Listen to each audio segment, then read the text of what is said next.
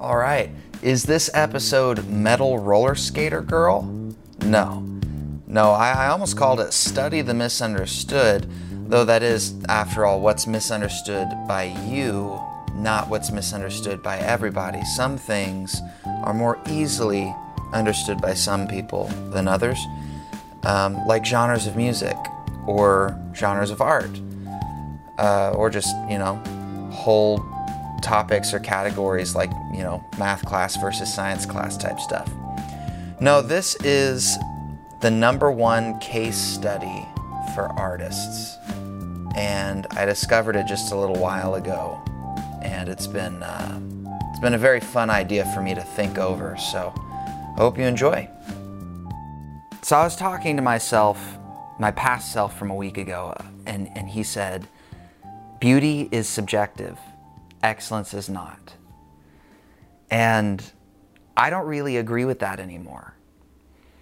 Not because beauty isn't subjective. Beauty is subjective. But I've really found that there's instances where excellence is subjective. But the real thing that bothers me here with this is that, like, on paper, written down on paper, it would seem that there is a most excellent path to take in art, in business, in life, in marriage, in whatever. There's just the most efficient or the most optimized path.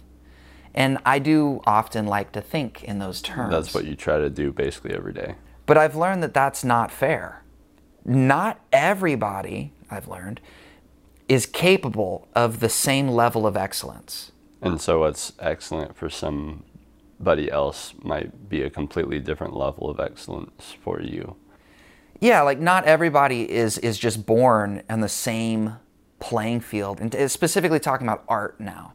If you want to be excellent at art, you're not just like born, everyone starting equal and equally talented, equally skilled, whatever, and then you just move up from there based on the time you put in, the effort you put in. No. Some people are born, it would seem, just better, more talented at certain things. They start with more ability. And I don't know why that is. Yeah. I don't know if it's just genes or what. Yeah. But it definitely seems to be true. And I'm sure a lot of people were angry with me when I was a kid and I was like, I didn't believe in talent. And I'm like, this isn't skill. Talent, this is skill. I spent an hour developing this every day on piano and whatnot. No, piano always made sense to me. It always did.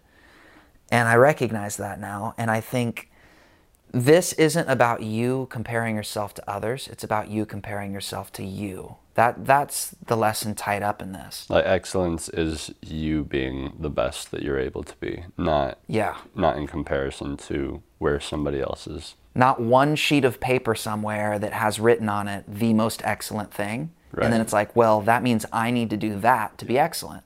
No, you need to, I guess, develop and learn more about yourself and figure out what you're capable of and then push yourself. Mm-hmm. And then you can be as excellent as you can be, I guess. Can be or as you want to be. And so that's it. That's just it, I don't agree with my old self. And that's been a very valuable development for me. Not all creators are equal in talent. So then that gets me thinking, what do we create for? There is a consumer out there that we create for. Mm-hmm. At least I do. Not every artist has a consumer that they're thinking about. They might be creating for themselves. A lot of artists will probably scoff at the idea of creating for somebody else rather than just make it for yourself, man. Yeah. And so this is maybe, for the artist that is aware of his consumer. Right. Or her consumer. And creating things maybe a little bit tailored to that for your own success or whatever. It's good to know not every consumer has equal taste. And so that's where we're at with this episode right here, is that not every creator is equal in talent and not every consumer is equal in taste. So last thing in my big spiel here, I was at a roller rink the other day. Okay, because I'm way too tall and awkward, and I just love to flail around and show that off at a roller rink with wheels attached to my feet. You're just living your 70s dream. Yeah. This girl I was roller skating around with said that her favorite music was metal, her favorite genre. And I've had this preconceived notion kind of that people that love metal music, considering they're nobody that I know, those people are out there somewhere, but it's nobody that I've met, at least that I knew about. They must be different somehow. No offense to metal music fans. Yeah, it's just never made all that much sense to me. Yeah. Especially, growing up. I've actually already grown quite a bit in this area, but like, how do you love metal music? It's one of those genres that like actually a lot of people will kind of think to themselves, how does anybody like that? But a lot of people do enjoy it. Well, here's this thing. I'm roller skating with this girl that seems really cool, actually. She's a vet, right? And then she's like a veterinarian. Yeah. Takes care of animals. Yeah, and she's like, my favorite genre is metal. And then that hits you across the face. And you're like, what are you talking about? So I actually accepted the news way better than that. It wasn't even news. It was just interesting. I didn't know what to do with myself for 7 weeks. For whatever reason on this podcast episode, I'd come across like metal is like horrible. Yeah. It's not. I asked her why. Yeah, because I was just curious. The natural question. Like, what is it that you like about metal? Mm-hmm. She said that because of the energy that it gives, the electric guitar parts, the riffs, they energize you. And that tells me as an artist that her, as a consumer, is after that feeling. And isn't that what we're all after as consumers? We want to feel something. Yeah. When I listen to Coldplay, it's because I love the way that it makes me feel. I could put into words, maybe not right now because I haven't thought about it, but like what those feelings are, and you could categorize them and maybe really pin down why you like things that you like. Yeah. But here she is saying why she likes metal, and I thought that can be useful information. Why she likes that, what feelings she's after as an artist.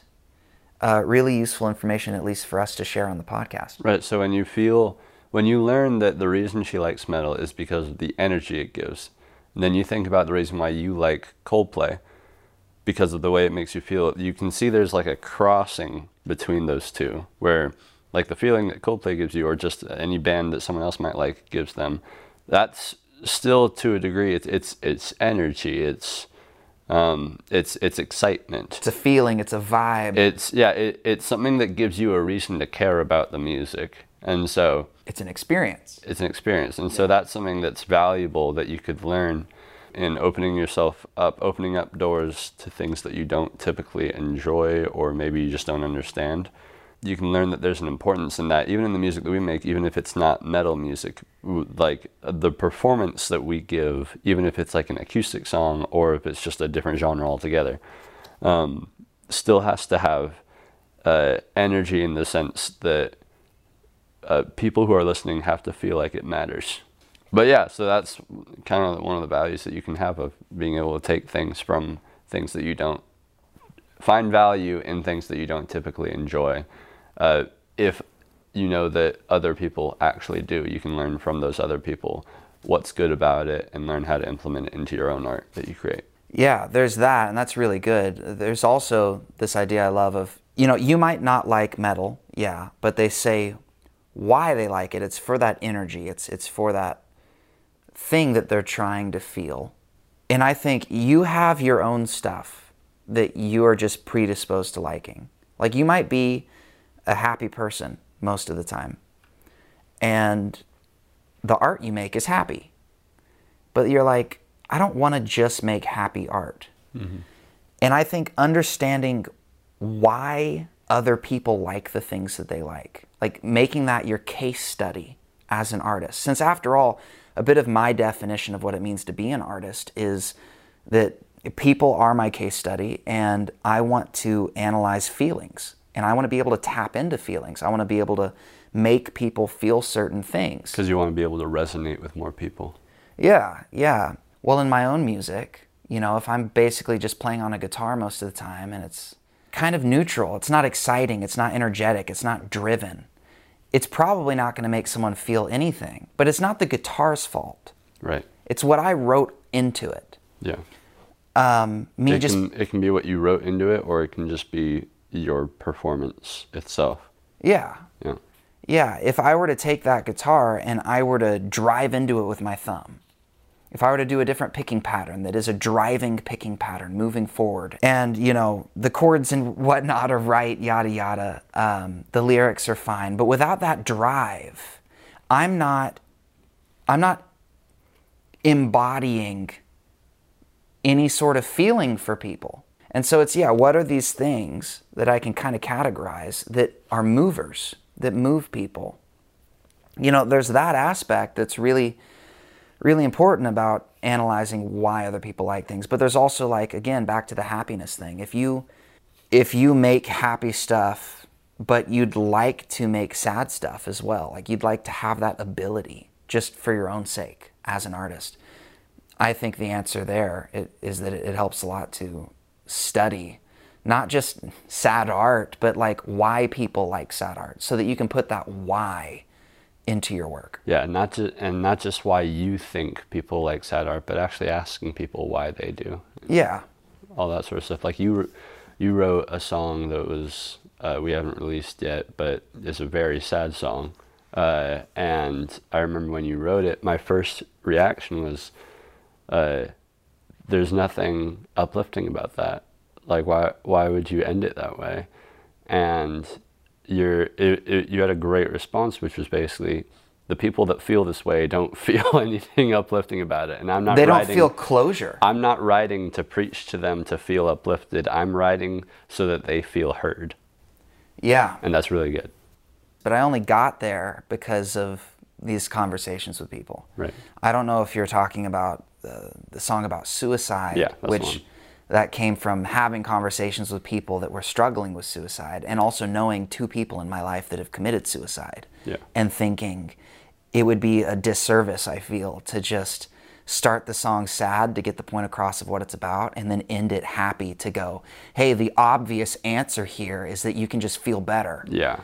Or whatever, or that happiness wins, or that... That'd be like, you just missed everything that I'm feeling. It's kind of belittling their experience and their reality to just superimpose mine on it, and showing that I don't understand what it's like to be in their shoes. Yeah. And as an artist, I love the maturity of the idea of being able to get into somebody else's shoes. Mm-hmm. That's what this whole episode is about. Mm-hmm. And it feels elusive. It feels like, as much as I talk about it, I'm having a hard time grasping that main point. Keep like kind of skirting around the edge of it. But, so I'm sorry to anyone listening. You might have to like go through and like take notes on what the actual bullet points were.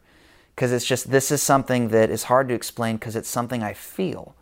And I'm sold on the idea that it could help artists everywhere, especially if you're one of those that's aware of your consumer. Mm-hmm. This could really not only broaden your consumer base, but help you stand out from your own competition of artists, because you are somebody that just has these abilities that the other guy doesn't have, mm-hmm. to connect. And to do what you're saying, the artists that learn how to connect with the most amount of people, that resonates with the most amount of people, are the ones that make art that I think we can all kind of universally agree is good. Because there is art that, some people say it's due to marketing, it's due to whatever, but there is some art, some music that you'd be hard pressed to find anybody who says that it's not good.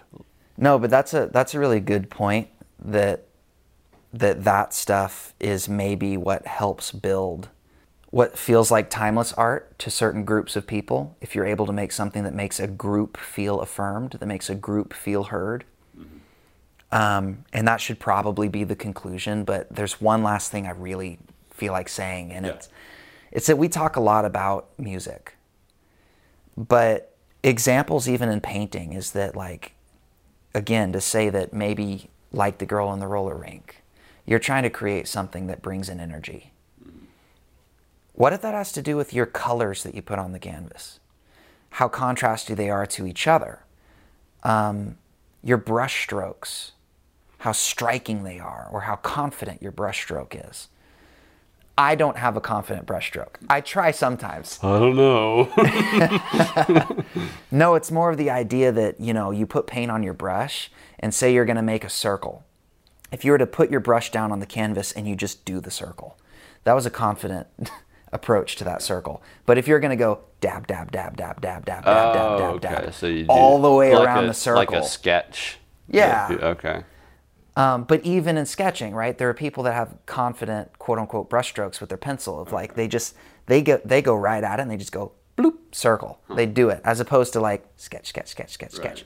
And that's each little thing about what you do. If you start to break it down and figure it out, it affects your work of like, what emotions do these tackle? What feelings do these convey? Yeah. I think that there's a different feeling, a different message behind confident art in that sense, right? But that's canvas painting. And that's kind of you knowing the why behind what you create, the reason why you're making what you make, the reason why you make your decisions, even if that reason is just it feels good. So there's that music, and there's painting on a canvas, and there's public speaking, and there's being a math teacher, and there's any sort of thing that could be thought of as an art, as something you could be excellent at. And I love this idea of kind of categorizing what there is to understand about it. Who is it that you're trying to connect with? How do you best connect with them? How does your posture change, if you're teaching a class? Your posture when facing the class or when facing the board or whatnot, or the way you speak. It's like all of these things can be tapped into. And I find that not everybody thinks that way, not because they're not able to think that way. This way of thinking, I think, can be learned by anybody. And so I loved the idea of, us just taking this opportunity to share this idea, maybe help people grow their awareness of this way of thinking. Mm-hmm.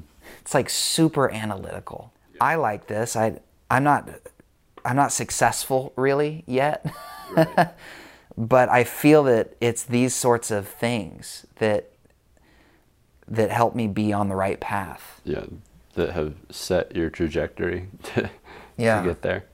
Yeah, and really, if we are an artist, not just creating for ourselves, but creating for a consumer, is there anything better than making them a case study and asking them questions? Yeah. Understanding who it is that you're trying to connect with. Yeah. Going and learning more about them. Yeah. Friends, we've reached the end of the episode. I hope that you got something from it. We had a good time talking about all this. Go find the YouTube version where we filmed it if you like watching things and you want to see this episode for a second time. Or, more practically, I guess, go listen to our music if you haven't done that before on Spotify, Apple Music, wherever you like to listen to music. It's probably on there. And we have Instagram and TikTok, fun things on there all the time that you should go check out. Thank you for tuning in.